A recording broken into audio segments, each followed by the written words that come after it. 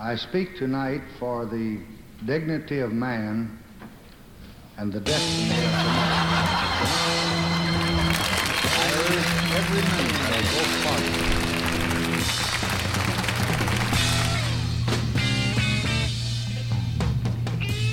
parties. That's right. We urge members of both parties, just like Lyndon Johnson did in the 60s. We like to kick off the morning with the Electric Flag, doing Killing Floor, which opens up with the... it's a great speech by Lyndon Baines Johnson. It's actually where he was actually fighting for the Voting Rights Act. But I think that was lost on Al Cooper and Mike Bloomfield at the time because they were high on dope, and they were Jewish kids who wanted to be black blues musicians. So, but a great version of Howlin' Wolf's Killing Floor. We could actually say Willie Dixon's Killing Floor. But ladies and gentlemen, none of that matters. That doesn't what matter to you right now. What matters to you is that you are listening to ComedySchoolsRadio.com. You're listening to This American Podcast Comedy Edition. My name is Tony Visick, but I'm sure you know that by now. And I'm coming to you from the ComedySchools.com studios that sit high above, hold on, I got one sound effect. That sit high above the Scottsdale Financial Center. So your headphones aren't working right? Can you hear me through your headphones? You can't hear anything through your headphones? You can't hear through your headphones. You might just have to listen to me normal. Can you hear now? Can you hear me now?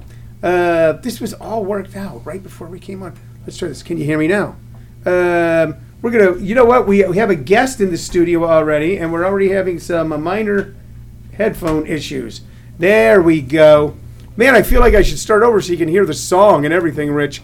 But we're going to, in just a couple of moments, ladies and gentlemen, you'll be listening to the mellifluous tones of one Rich Scheidner here on the radio. Rich is at the Tempe Center for the Arts tonight, part of the continuing Tempe Comedy Concert Series. One show only, 7:30 p.m., Tempe Center for the Arts.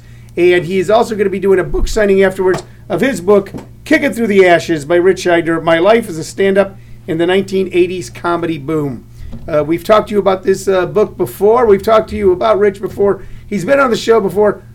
But this is the first time, ladies and gentlemen, live. Good morning, Rich. Hey, Anthony. How are you? I'm doing good, buddy.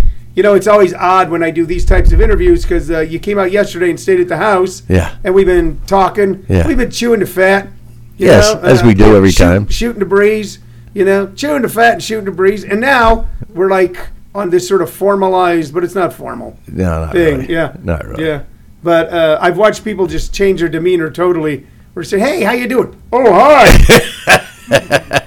A funny thing happened as I was driving up today. And they go, yeah, I know, because you were in the car with me, man. So you're at TCA tonight. This is like, your second or third time you've been there with us? I think so. You've brought me, I was thinking this today, I came here first time in 82 when Chuckles opened. They saw me at tape Evening at the Improv. Yeah. Earl and I can't remember his partner. So for you, Chuckles was a comedy club. First comedy club in Phoenix. First wave. Opened January of 82. First wave of comedy clubs. Right. There were several comedy clubs here in the 80s. It was a hot This town. was the first one. Chuckles 82. So they said, we're going to open the club with Henny Youngman as the headliner. We'd love you to come open for him. I said, great. And they offered a lot of money for that time. And then a little while later, this was October, November, whatever, they said, they called me back and said, Henny canceled, you headline. We checked around, you headline. And the money gets doubled. It was huge money. It was just crazy money at the time. And I went there, and within like a week, I signed a management contract because they were signing everybody management contracts. Yeah. The incentive was basically, I think it was about a quarter ounce of Peruvian flake. And they signed me and Paul Rodriguez and Rick Overton. Everybody who had a addictive nature back then signed a management contract with this new. It was packed. Place was packed. It was a former like a country western bar. So that place closed. I've been coming back here ever since. And you brought me back when I started coming back to do stand-up comedy after I Am Comic documentary. Like I think, what was that? You brought me back to do Dave and Buster's. Dave and Buster's. What year was that? That was 2010. 2010. Right. You had been off the road for about 9 or 10 years. Yeah. And you'd been writing on TV more than that, shows. Yeah, more than that. But yeah. And that's right. And you go, and it was like my first gig. Yeah. Come back and do Dave and Buster's. Yeah. I still have that picture, the return of Rich Scheidner with Dave and Buster's. It was a good little Yeah, showroom. but I've come back to, they came back, and Mark Anderson brought me back, and I was sort of like comic in residence for a while there at the Improv around 2011. And then I've come back a couple times with you. This is it's amazing. Well, we're glad. I'm always glad to see. I see you every time I'm in Los Angeles that you're in town. Well, it's in the book there, man. I mean, I've known you since '85 when you and I both got sober around that same time. You yesterday. Yeah, yesterday would have been yesterday was 32 years. Yeah. I think yesterday. It's sometime around. That's now. That's a good bottom when you can't remember the exact date. I know. It's sometime when you walked out of the jail. Sometime I walked out of the jail. No, I went to jail. I got out of jail that morning, went out and got loaded again that night. And that was the last time. Okay. I wasn't going to let them. I wasn't going to go, well, I went to jail. No, I was going to. No. I'll show you. Yeah. You can't lock me up. The law can't touch me. And my first clear, sober recollection was being in a church someplace on a Sunday and getting ready to leave and seeing another comic you and I know well, Argus. As I started to get up, I looked and I went, I saw him and I went, no, I'll stay here. So. No, he wasn't there then. Yeah, he was. Yeah, he. Oh, really? Yeah. He then bounced out. He bounced out. Argus is my when I tell these stories. Argus used to come to a place where I used to tend bar, where I also had a sideline business, and that's where Argus used to come to pick up. I'm sure he did. Yeah, he came to pick up his dry cleaning, his prescription. He had a prescription. And the problem with Argus was he always wanted to have his prescription pay later. And, a little wimpy action. I'll gladly pay you Tuesday. Yeah. And the people who were working for me would go, well, he's a big comedian. I go, I don't care who he is. He owes us $100. So if the people I do business with find out that I do business with the people they don't know to do business with, the people I do business with won't do business with me anymore. Because then your business becomes a little dangerous. Yeah. So we actually made a pledge to one another that if he ever came into that bar loaded, that I wouldn't serve him. We made that pledge to one another, and a few months later, he actually did. And he walked in and looked inside. I was behind the bar because I was now sober, but still working as a bartender for a while. And he looked at me and goes, "You're not going to serve me, are you?" I go, "I made you a promise." And the next time I saw him was out here. I was doing a show, and he was out here going through a process. But he's been sober forever. Honorable man, Argus. A very honorable man. Even loaded, he could go, you know what? I see we have made a bargain here. Because you know how many times you've made bargains with people in the bar, they come up, they go, hey, I'm getting really kind of messed up. Hold my money for me. I don't want to spend all my money. Don't give it back to me anymore. And then 5 minutes later, they come, give me my money back. Sure. And listen, or give me the car keys. Here's the car keys. I can't drop them too much. And they come back with a girl 5 minutes later. Give me the car keys. Sure. I used to go on runs, and it'd be where there was a lot of talking and a lot of this. Anyway, so when we make this movie,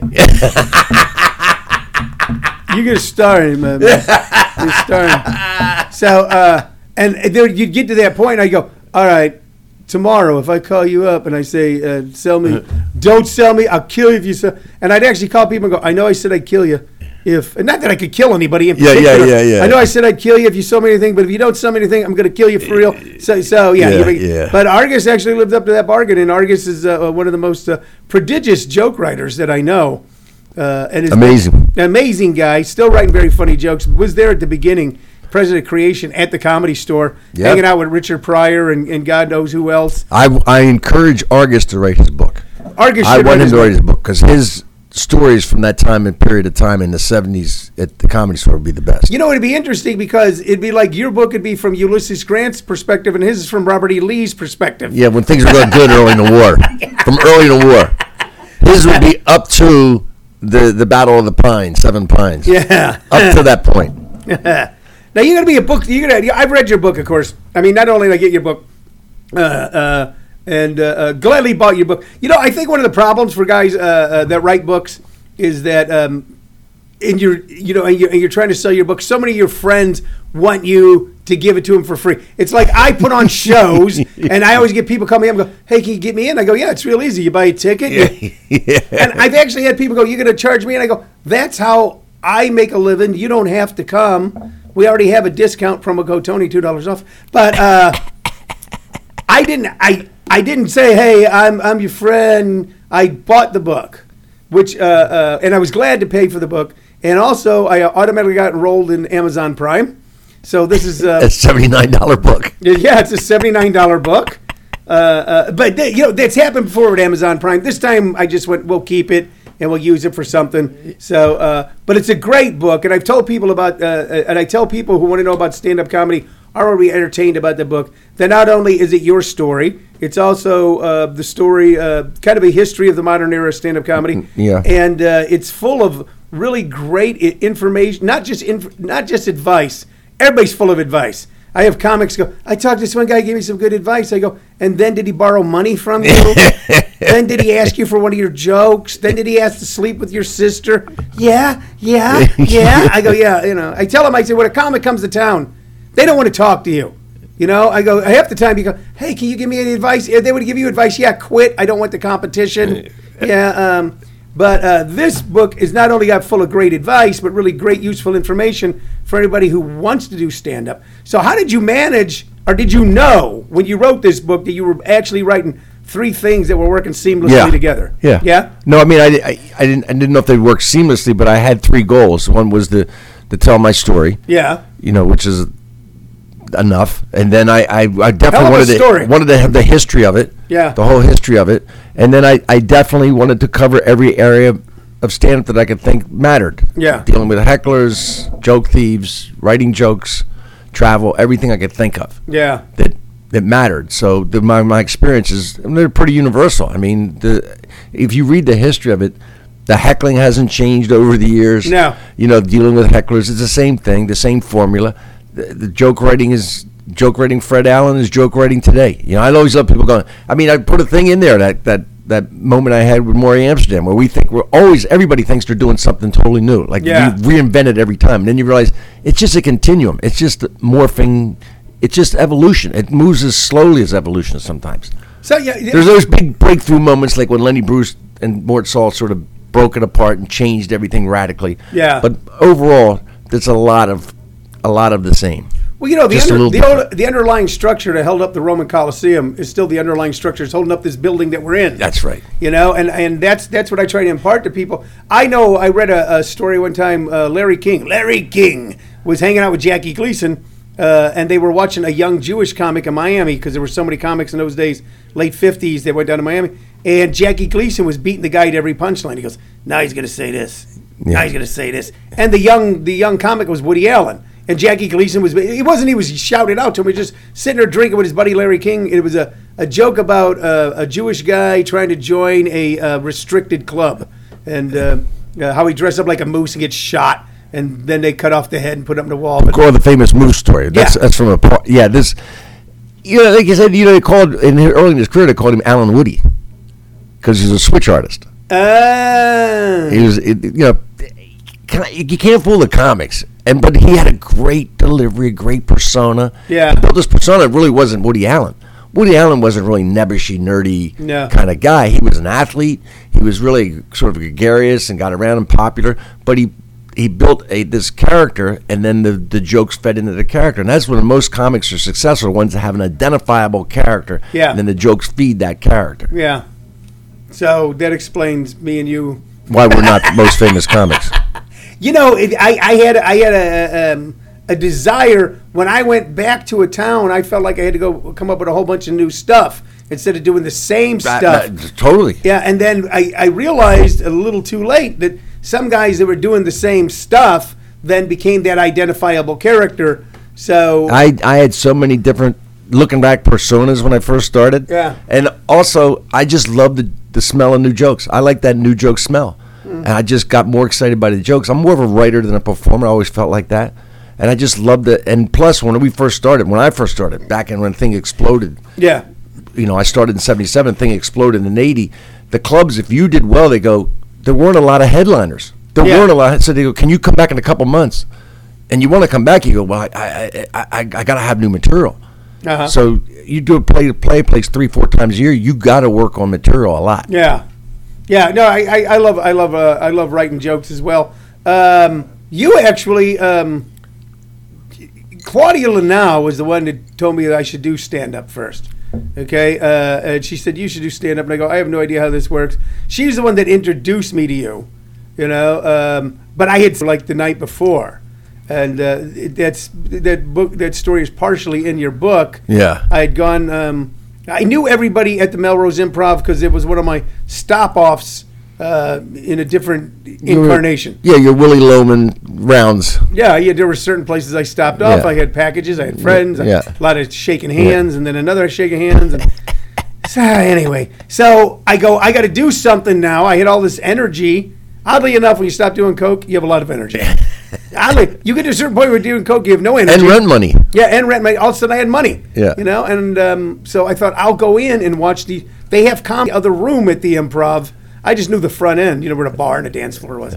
And I'll go in and watch these comics. That might be fun, And I knew everybody, so I could get in free. I knew Loretta the bartender. I knew Lorenzo the doorman, And so I went in one night, and I'm there with this girl, and you're on stage. I don't know you're you. I'm just, the night before the comic right before you was a female comic who wasn't doing well and decided to heckle me or to give me a hard time. Going, well, you're a cute couple. Where'd you meet? Like at a sorority? I go, we met in a prison dance. Move on. It was a female comic used to run on the stage all the time from the 80s. I can't remember. You would know her name if I said it. What's her name? I can't. She I'm not going to say. I can't remember it. She had a little pop during that time. It's a female comic, dark hair. No one who went anywhere, We're not like Paula Poundstone and other people who were around at that time went somewhere. Damn it, I can't remember her name.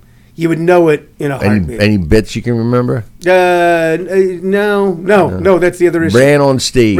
And I also remember that one night at the Laugh Factory, after I do it for a couple of years, went up and said she did. I heard her whisper into the guy, I don't want to follow that guy. I don't like what he does. And can I go up before him? And I'm like, oh, it's okay. And I'm new. And when you're new, you look at all these comics like they're wonderful people because you've watched them. Yeah, that's part of the reason why. Yeah. But I knew she wasn't a wonderful person anyway. Anyway, you come on stage after this woman who wasn't doing well. And actually, that was a pretty hokey line for me. I'm a guy in the audience. She could have come back with all kinds of stuff on that. But she just kind of crumbled behind it. Because she didn't have anything. Yeah, she folded. Yeah. And then you come up on stage and you're wearing a long trench coat. And I think you're wearing like a kind of pork pie hat. I think, if I remember. No, you I did wear pork pie back then. Yeah, and I think you took it, and you were all sweaty, which was so rare for you on stage. And and you're up there, and you're just walking on stage like you look like you're planning on who you're going to punch, like if the head of the gang had 4 guys who had stolen from there, I'm going to hit one of these guys. That's the way you're looking at the audience. Yeah. Like you've tried to figure out, and I'm watching it, and no one's laughing because you're scaring people. You're screaming and yelling. I remember the one line you had. The one line you had was, I quit doing coke 6 weeks ago. I think that's when we kind of pay attention. And now I discovered I could do new things like pay rent. I remember that line. Yeah. And that was the one that made me kind of look up and go, oh, this guy quit doing, okay, all right. And I started watching, and I'm laughing like hell. And I'm laughing because you're funny. I'm also laughing because it's such a train wreck. And, and I'm laughing. I'm the only one laughing. There's about 30 people in the room, which is kind of a small crowd. It's early. It's a Wednesday, 9 or 10. And I'm the only one laughing. And finally you spin around and you look at me and go, what's your problem, buddy? What are you laughing at? Yeah, what are you laughing at? Yeah, what are you laughing at? And I actually looked at you and I went, I think you're funny. Okay, but fine, And the next day, and I think I was going in too because Claudia had talked to me and goes, you should try this. And my dad owns part of a club. And I go, really, which club? Well, that you caught me when I was just coming back to learn how to perform without alcohol and drugs. Yeah. Very big transition. Very difficult transition. Yeah. A rebirth, so to speak. I didn't know if you were up there like, treated like a sweat lodge where you were just sweating. That was part of the... I think if you had kissed like an underage child, you could have been arrested for child abuse because all the drugs coming off of you. Yeah. But the next day is like a Thursday, and I'm going down to the Melrose Improv to meet Claudia at Thursday at, around noon. And she goes, I got someone I want you to meet. And I go, okay, all right, can I help you? And I go, okay, help. And we come around a corner where the bar is, and you're standing there holding the bar like you're trying to rip it apart, like just holding on to the bar the way people hold on. Like if I let go, I'm going to fall off the earth. Oh, you're so weird. I go. She goes, this guy. I go, that guy. That guy's nuts. I said, Claudia. I said, I saw that guy last night. He threatened me. She goes, no, he's very funny. Believe me. And I went over and go, how you know I'm Tony? Okay, all right. Your first impression was correct. Yeah. Claudia, that guy is nuts. Yeah, yeah. So I didn't go to the rehab. No. My rehab was my couch, in that little one-room apartment I had in West Hollywood. in West Hollywood. Yeah. That's where my detox. And then I'd go on stage, and I literally walked off stage so many times. And Bud, it's one of the reasons why I love Bud Friedman. And I'd walk off early, another comic had to jump off, or I'd just flip the mic and walk off, and I'd be walking out, storming out there, and Bud be like, "See you tomorrow at 10 o'clock, Rich." Yeah. They kept giving me like prime time spots until I could, get back to being a prime time comic. Yeah. I mean, he helped me. Bud Friedman was, I didn't know Bud nearly as well as you, but what I didn't realize was that Bud knew me more than I realized. And there was when I realized that he knew me more than I realized was when he came up to me one day, and I was walking through the Improv, and I had my daughter with me, and she was about 1. And without going into a big deal, I was going through an adoption process with this. Right. And Bud Friedman walks up. This is the first time Bud Friedman ever, because they usually, "Hey, Bud, if I could just shut up," and he comes up to me, and he goes, "Tony," and I go, "Yeah," it's like a little scared of Bud, and he goes, "I've heard what's going on with this baby. I hear you're trying to adopt this baby, because I've watched you with this baby. Yeah, I know the story. I've asked around what's going on, and you should have this baby. And Tony, I have the finest lawyers in Los Angeles at my fingertips." It was a little Bud. That's nice. Yeah, he goes, "At my fingertips, and I am willing to pay for a lawyer for you, because you should have this baby." And I look at him, I go, "Bud," thank you so. It is true, absolutely. I'm not embellishing. I go, "It's wonderful." I go, "We have a great lawyer. I think we're doing okay. I appreciate it very much." I go, "If we started getting a jam, can I ask you?" He goes, "Yes, of course you can." And I go, "And by the way, can I get a spot Friday night?" And he went, "Absolutely not." And you're standing in the wrong place. And just walked off. A lot of people had different goals. So early on, my goal was Bud to walk up to me one day and go, "That's a good place to stand." Good place to stand. He used to. You're in the way. You're in the way. You're in the way. Yeah. He would come up and yell at me if other people had thrown trash outside or something, like it was my job. And I go, "I can't do anything about that." I go, "Your friends threw paper cups in front of my club." And I go, But I actually got to know him a little better, more out here, when he was coming out here doing things. Mm-hmm. And he was more helpful than I realized. What you want, or what I wanted, was someone to go, "Oh, we realize that you're the most fantastic person. Now we're going to put you in a vehicle that's perfect for you." But what they're doing is they're watching and helping along the way. And he was watching, help along the way. They were starting giving me spots, having me MC shows, and putting me up on shows. And but then I decided to open my own club. So really helpful, not just to you and I, but to so many people who became legendary and famous. Yeah. And I don't think he gets the credit he deserves. Yeah. Because comics have a difficult time with authority. Oh. And even though Bud was just another guy who happened to own a nightclub. If you want to be successful as a nightclub owner, you got to hold the line, because comics they'll tear you apart. Yeah. If you're weak, they'll tear you apart. They'll take advantage of you in every possible way. Yeah. It's a symbiotic relationship. Bud was a great club owner. Yeah. And just like your story there was another side to him. He saw everything that happened there. Yeah. He saw I had a problem with alcohol and drugs before I knew anybody knew that I had a problem. Yeah. He moves things around without you knowing it. Now, I don't remember if you mentioned this in your book or not, but I had a woman ask me the other night, a woman who I put on a show Wednesday at the Tempe Improv. She asked me, she goes, "My friends have asked me why it's called the Improv when all they do is stand-up comedy." So, I know, but you have probably a little bit better, clear statement of what Bud did back in the 60s. When he started the club in 1962. 62. And it was just a little room that was going to be a place where performers, his wife, Silver Friedman, was a Broadway performer, singer.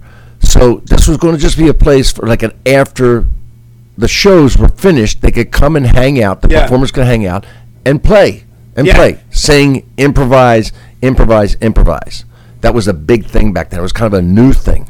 That came out of Second City, and the Compass players from Chicago. And so improvisation was sort of a new It was a hot fad. thing. It was a hot thing in the late 50s, early 60s. So Elaine 62. May and Mike Nichols. Right. So there were a lot of people who came in who weren't. The stand-up comedy sort of came into the place later. Then I forget the name of the first comic. It's in The Last Laugh, I think, that book, Last Laugh. But there was a comic that came in and sort of discovered that Bud would put him on stage. And once comics find out there's a place, we're an infestation, man. Yeah. You know, then the comics started coming, and Richard Pryor shows up, and all these other comics start showing up, and then Robert Klein, and then the comics sort of took over. When I first got there, there were singers, but they were like a spice in the show. Every 4 or 5 comics, there might be a singer, and on the weekend shows there'd be like 5 comics and 1 singer. Yeah. So definitely it was a comic equation by then. But early on, it was all singers. And the comics who came in, there were actors who were doing improvisation. Sure. So that's how it is. You know, the first time I went to the Melrose Improv, and I went to the Melrose Improv before I went to the New York Improv, I went to see a singer. I was going to acting school with Amy Madigan, who later on married Ed Harris. She was in Field of Dreams. She's done a lot of stuff. She's done Broadway. She did Streetcar on Broadway a while back. So, but Amy Madigan says, "Hey, I'm in this all-girl band, and we're playing this new place on Melrose called the Improv, and you guys should come down and see me." And we're all broke actors going, broke acting students. We're actually just broke. And we go, "Do we have to pay?" And she arranged for us to get in. And Jack Madras, who later on was Bill Hicks' manager, was her boyfriend manager at the time. And it was an all-girl band that was kind of comical. They all dressed in like white jumpsuits that were rolled up to the knee, and they had a trombone player. And Amy was and still is a great singer.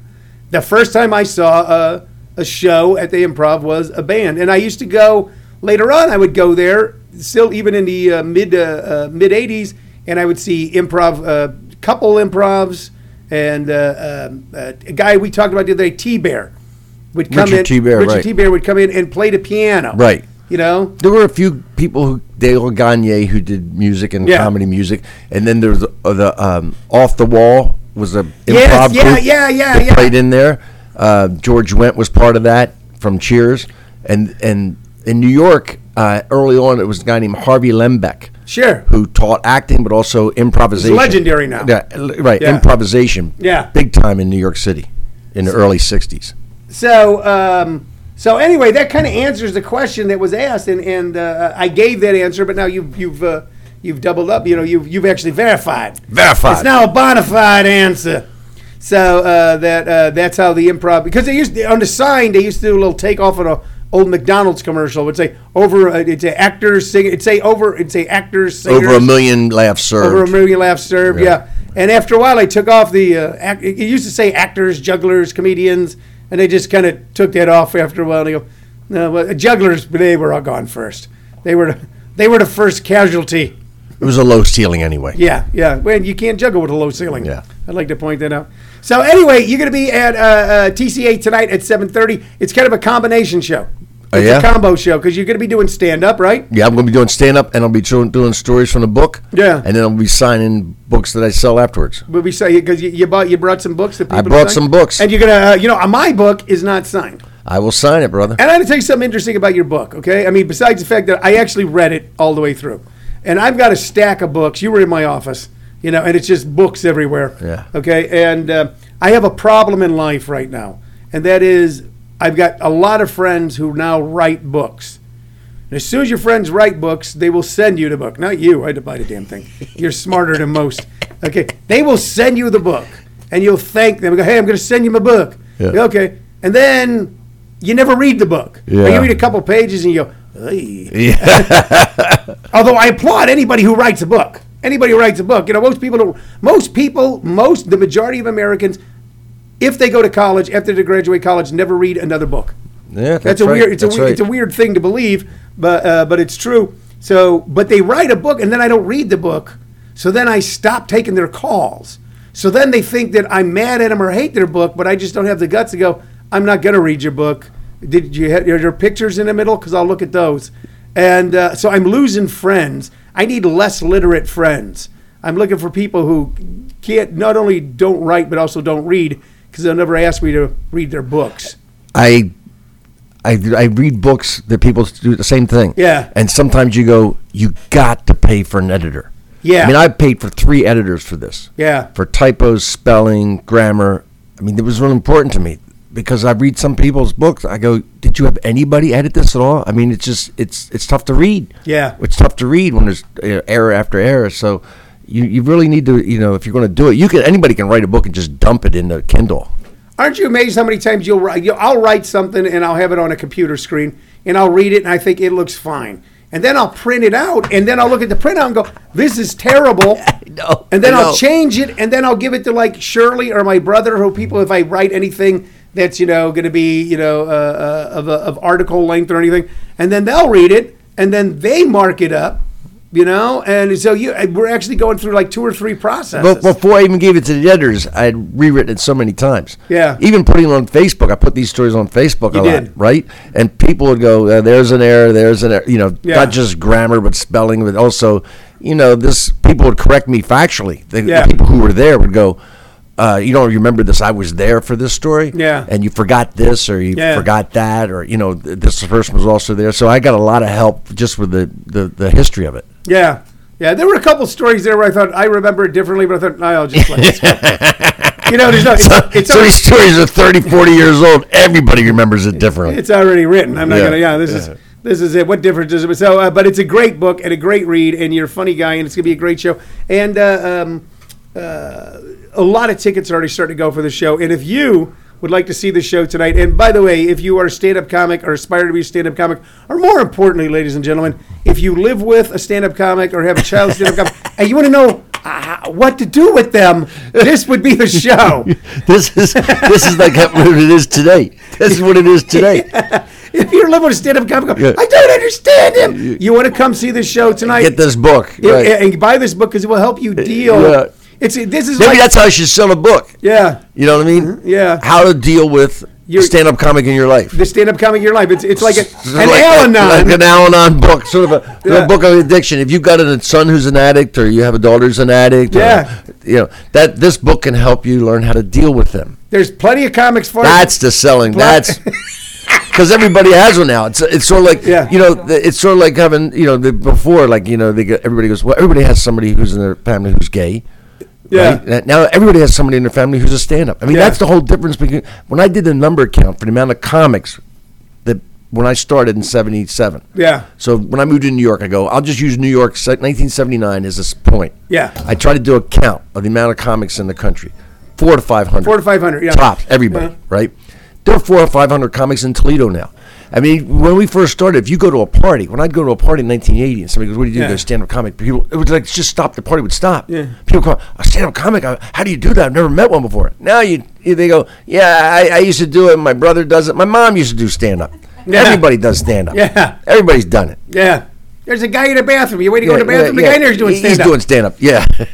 And I don't, I remember when I first moved to LA and I was talking to an acting coach of mine, Hetty Sontag, who was just a great, and kind of one of the people who, anybody who studied with her really learned a lot. And she was very cool and very empowering. And we said, when do we know if we're actually actors? She goes, you're an actor now. So that was very empowering. But it used to be that you had to make a living at something. Like you can't, I recently ran a piece of plastic tube from one bush to another bush out in my front yard, but that doesn't make me a plumber, And I go, I'm a plumber. Why? Well, because I changed some, I've changed a couple of faucets in my house. Never tell you the Schimmel story? No. So Robert Schimmel, when he first came to the great Robert Schimmel, an Arizona native, comes out. He had great stories. Told me some great stories, and so. When he moved out to LA at first, he was a stereo salesman. He's working at Beverly Stereo, which is a high-end stereo place in LA. They get a call, Steve Martin. This is like 1979, 1980, right in that area. Steve Martin wants a high-end stereo. So Schimmel jumps on it. I'll take that order. And he pulls together whatever the best, Bang & Olufsen, whatever. And he goes over to Steve Martin's Beverly Hills house, and he's setting up the stereo in Steve Martin's living room, and Steve Martin's sitting there watching him. Right? Because he's going to set it up and try it. Yeah. So Schimmel says, I can't resist. I'm doing my act. As I'm setting it up. I'm trying my jokes, doing my jokes. Steve Martin's giving him nothing. No laugh, nothing.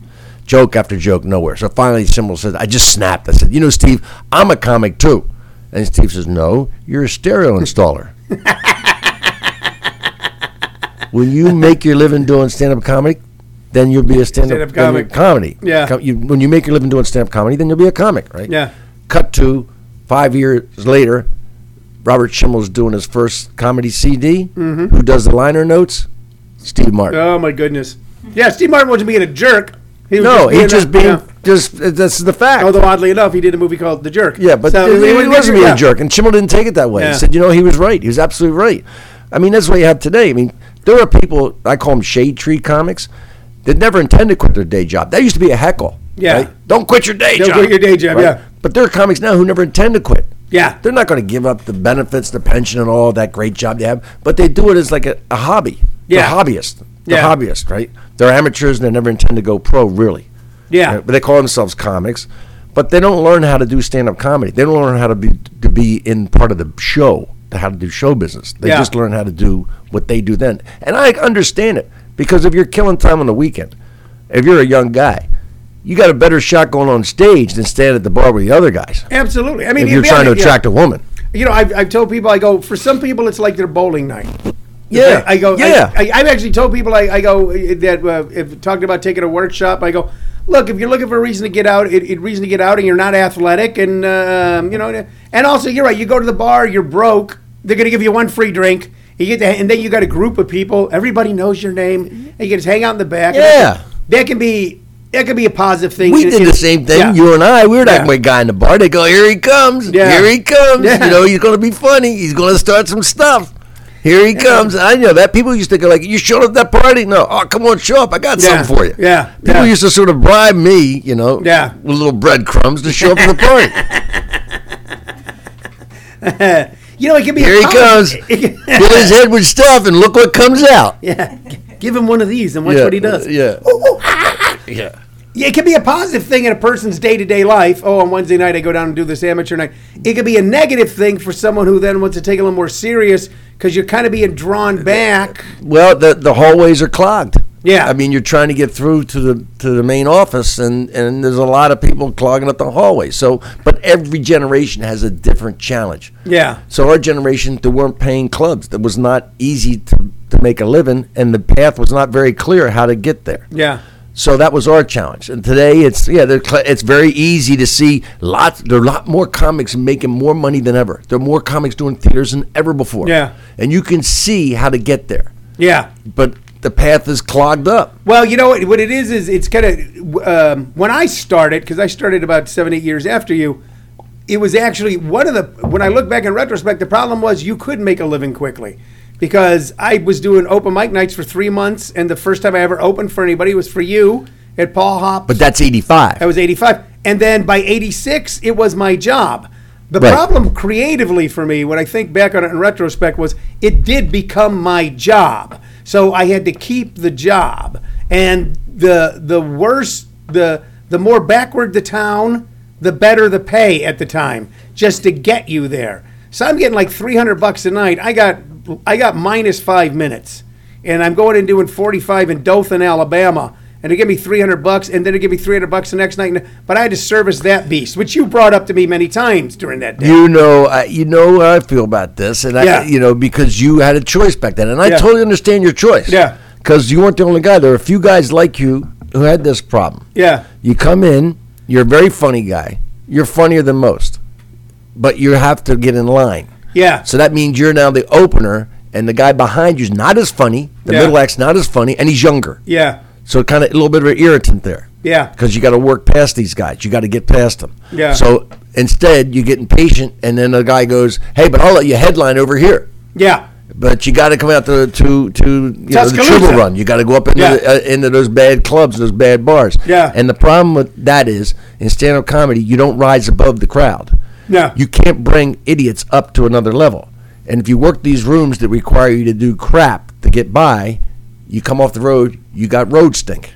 You know what? And the weird thing is Your act becomes that act. There's that horrible seduction. And no one talks about if they're laughing in Boise, you're looking at them and go, they're human beings. They have heads on their shoulders. They have 2 eyes. They're laughing. It's just, these are the people who watch television. And then you go, but it's different when you go back into town. This is not a new. That's the seduction. This is not a new problem. Yeah. There's a great story. You remember who Frank Fay was? He was a guy Yeah, sure. who was a very famous comic back in vaudeville. Yeah. And he sort of created the New York wise guy persona that Bob Hope did, that Jay Leno did, the wise guy persona. Had some problems later on with some of his... A lot of alcoholism, a lot of other problems. Yeah. But anyway, he was the biggest comic of that era.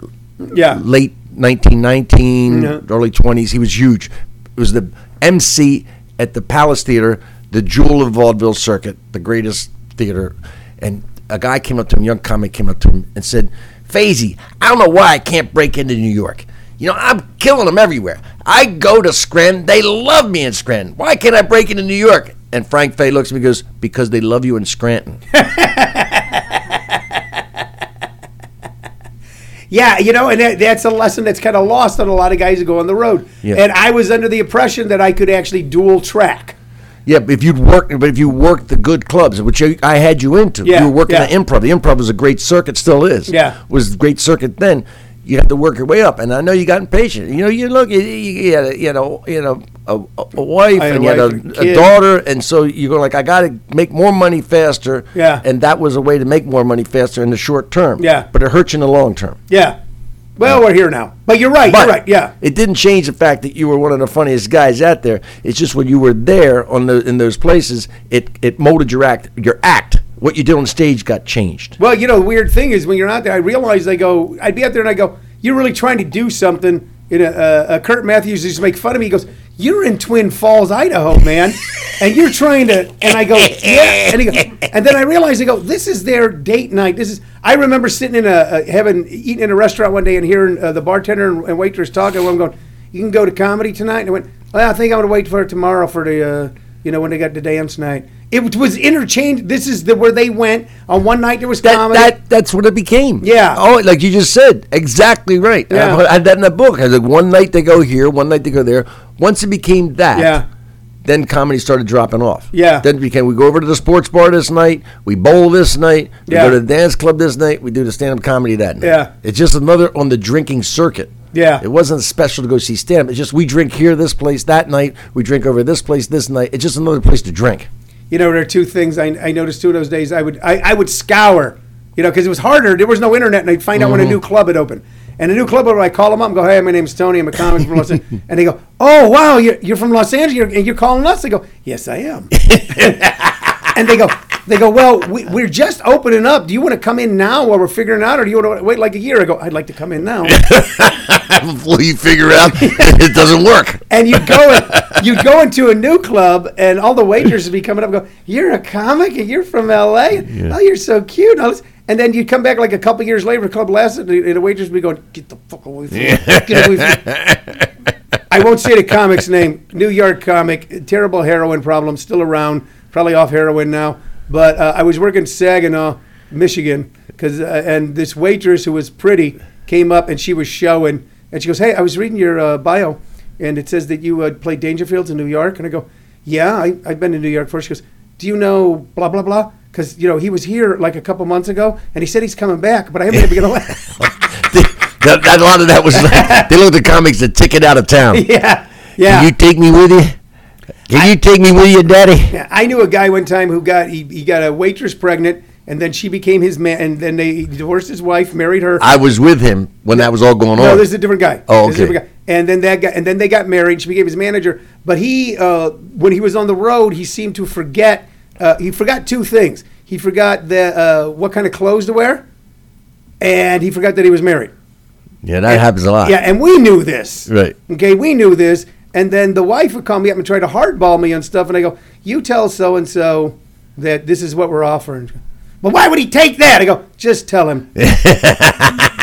Well, you guys must be good friends. I go, we're very good friends. This is like the Russians and Trump. Yeah, it was very close to that. Yeah, we had these beautiful videos. Yeah, and we I saw you on television. You very look good. You also look good in this photo. With goat, a 90-year-old boy.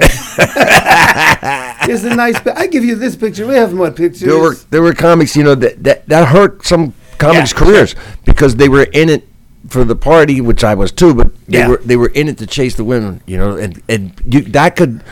was a famous comic, at the time, who spent more time doing that than he did writing jokes, and his career just fell off. I remember following him in the Cleveland once, and you go in there and Cleveland. and really all the waitresses were suffering from PTSD. Yeah. I mean, it was like the week after he was there, and I could tell. I had just this vibe. They were kind of like skittish, and so I didn't bother them all week. I just tipped them nicely, Yeah. got my drinks, didn't even nothing, all week. And last night we were all partying together, and this one waitress goes, "I'll give you a ride back to the hotel." Next thing I know, she's up in my room. Uh-huh. So she goes, later she goes, "You know what? I came with you because you were so nice all week. You're just respectful, nice. That comic last week, man, all of us just hated him. The first night, they were standing at the waitress station, cleaning it up, like right there. And he walks up, and like 7 or 8 waitresses standing together working. And he just goes up to one of the waitresses, "I got a bottle of champagne. You want to come back to my room?" No. She says, "No." He just turns the next one. Like, it's interchangeable. Yeah. "I got a bottle of champagne. Would you like to come?" She said, he went to every one of us. Yeah. Just like we couldn't have felt more like just cheap dirt, Yeah. He and there was a lot of that. I figured out one time, I forget what it was. I was on the road, and I'm looking at all the people there that work there, and I go, they're actually here when I leave. They're actually going to be here when I leave. This is their job, and we come in every week. And comics oftentimes seem to think that they're all like in some sort of suspended animation till they show up. And Well, there were comics like John Fox who, that you'd go there and they were like ready for rehab when you got there. Yeah. They were all like itching and scratching, going, "Are you going to be like John? Can you keep it going? Can you keep it going?"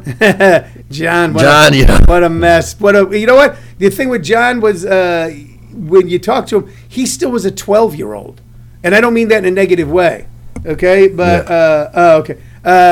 He was, if you talk to him, he was like and some of those guys stayed on the road so long because the road can actually kind of, I realized after a while, could kind of, if you stay on it too long, can stunt your emotional growth. You don't have to do anything. You don't have to make your own bed. You don't have to cook your own food. Someone's probably home paying your bills. And you get to kind of live like a child for a much longer period of time. Yes, and you think that Peter Pan thing will work. What happens is, and what a lot of comics don't realize, that you're an athlete. You have a certain amount of time to make it. Yeah. At a certain age, they just go, "You've been around too long. You're not going to make it. Yeah. And then the clubs eventually go, you're too old for the comedy clubs. Yeah. You age out of the comedy clubs Sure. because they don't want a guy looking like Nosferatu bent over a young girl up there. The crowd's 20 and you're 60 and you're still up there going, "Hey man, we're out here to get hammered and drunk." "Hey grandpa, we're getting hammered and drunk, but not with you." Yeah.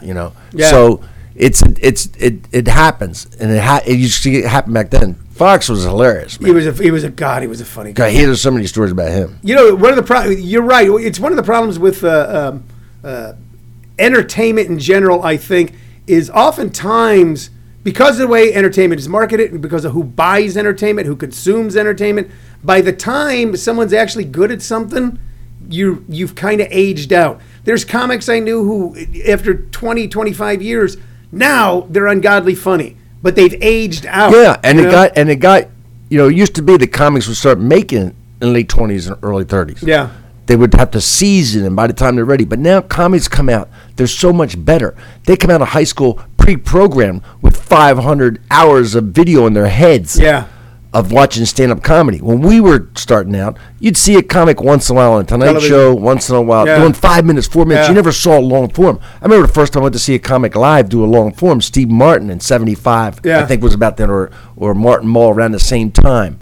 Yeah. And then I saw George Carlin. That's the first time I saw comics doing, and Robert Klein doing an hour. Yeah. Before that, I only saw comics do 4 or 5 minutes on Tonight Show, or Merv Griffin, or... The first one I saw do a whole entire hour was you. I had no idea, because my total relationship with comedy was the Melrose Improv, the Comedy Store. Right, doing 15 minutes. Yeah, guys 20 doing 10, right. 15 minutes. And television, it was guys doing 10 or 15. Right. Yeah, Pryor had done a special, but Pryor done that movie. Yeah, I did a movie above and beyond everything else. He wasn't a comic, he was Richard Pryor. Right, he did a movie, and I remember the first time seeing that in the theaters, the Uptown Theater in Washington, D.C. Yeah. I went there, and every day of the week I was there. The ushers would laugh, they'd see me coming in. Yeah. And I'd just sit there and watch it twice, 2 times in a row. 3.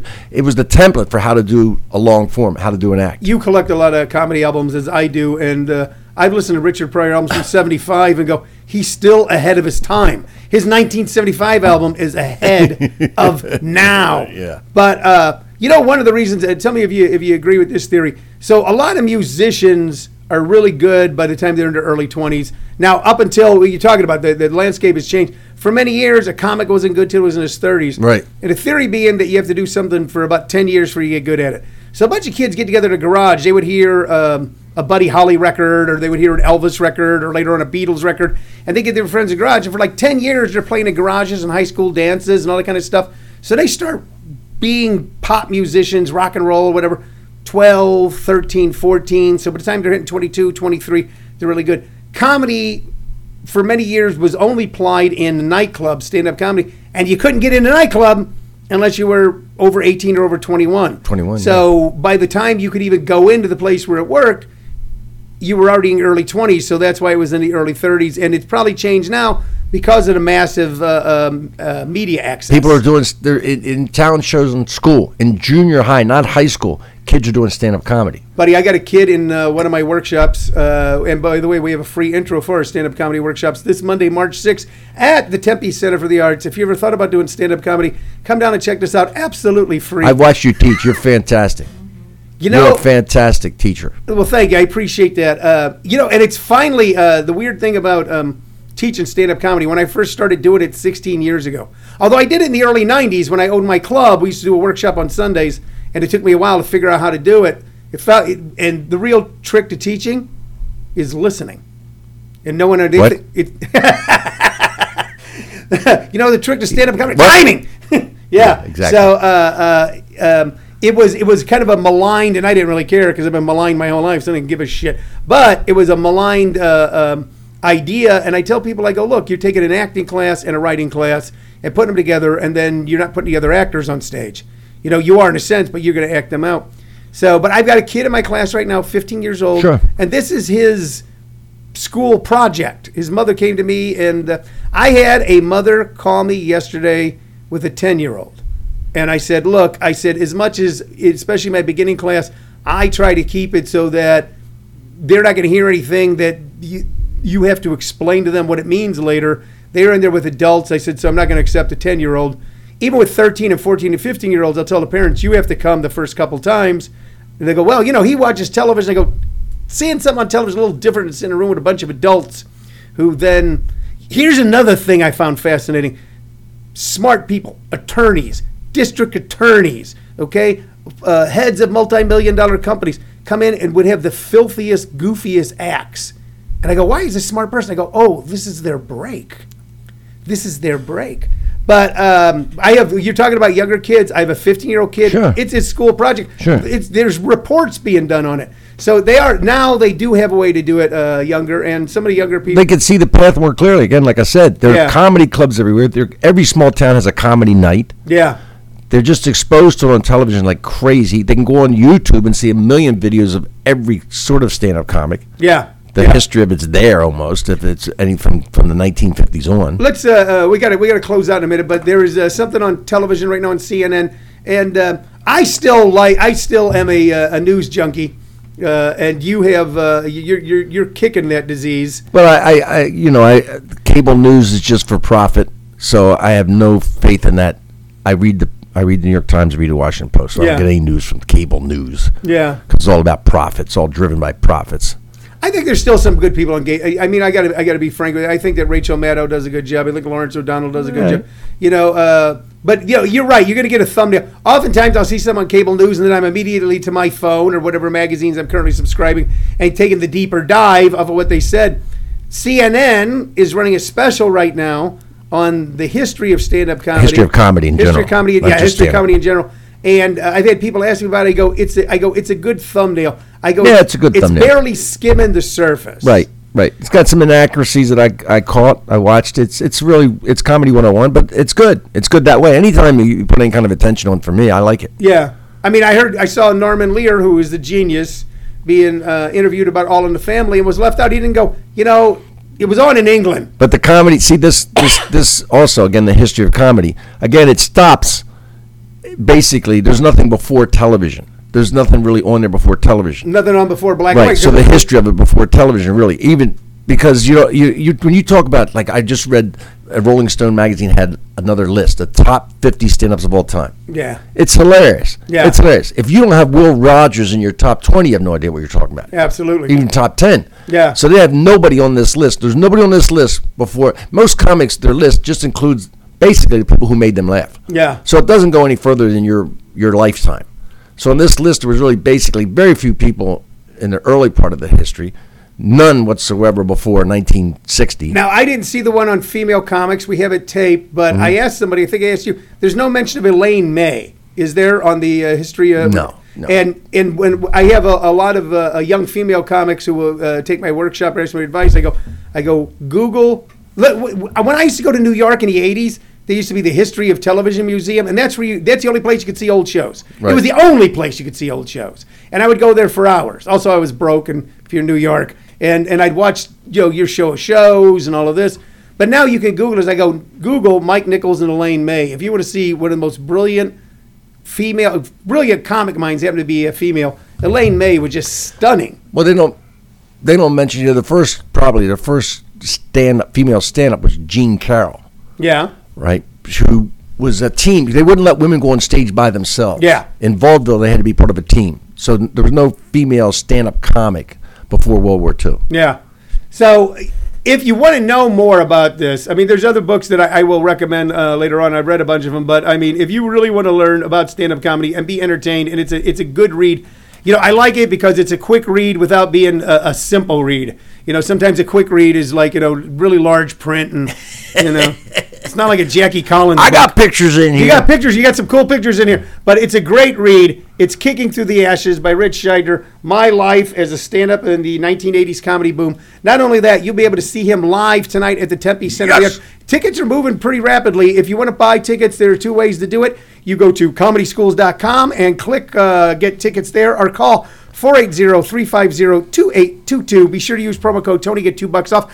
Be entertained, see a great show, and afterwards get to meet Rich, and he'll autograph a copy of his book for you when you purchase it from him there at the Tempe Center of the Arts. Rich, my friend, thank you very much. Buddy. I will see you in a few hours at the Tempe Center for the Arts. We'll be right back on This American Podcast on ComedySchoolsRadio.com.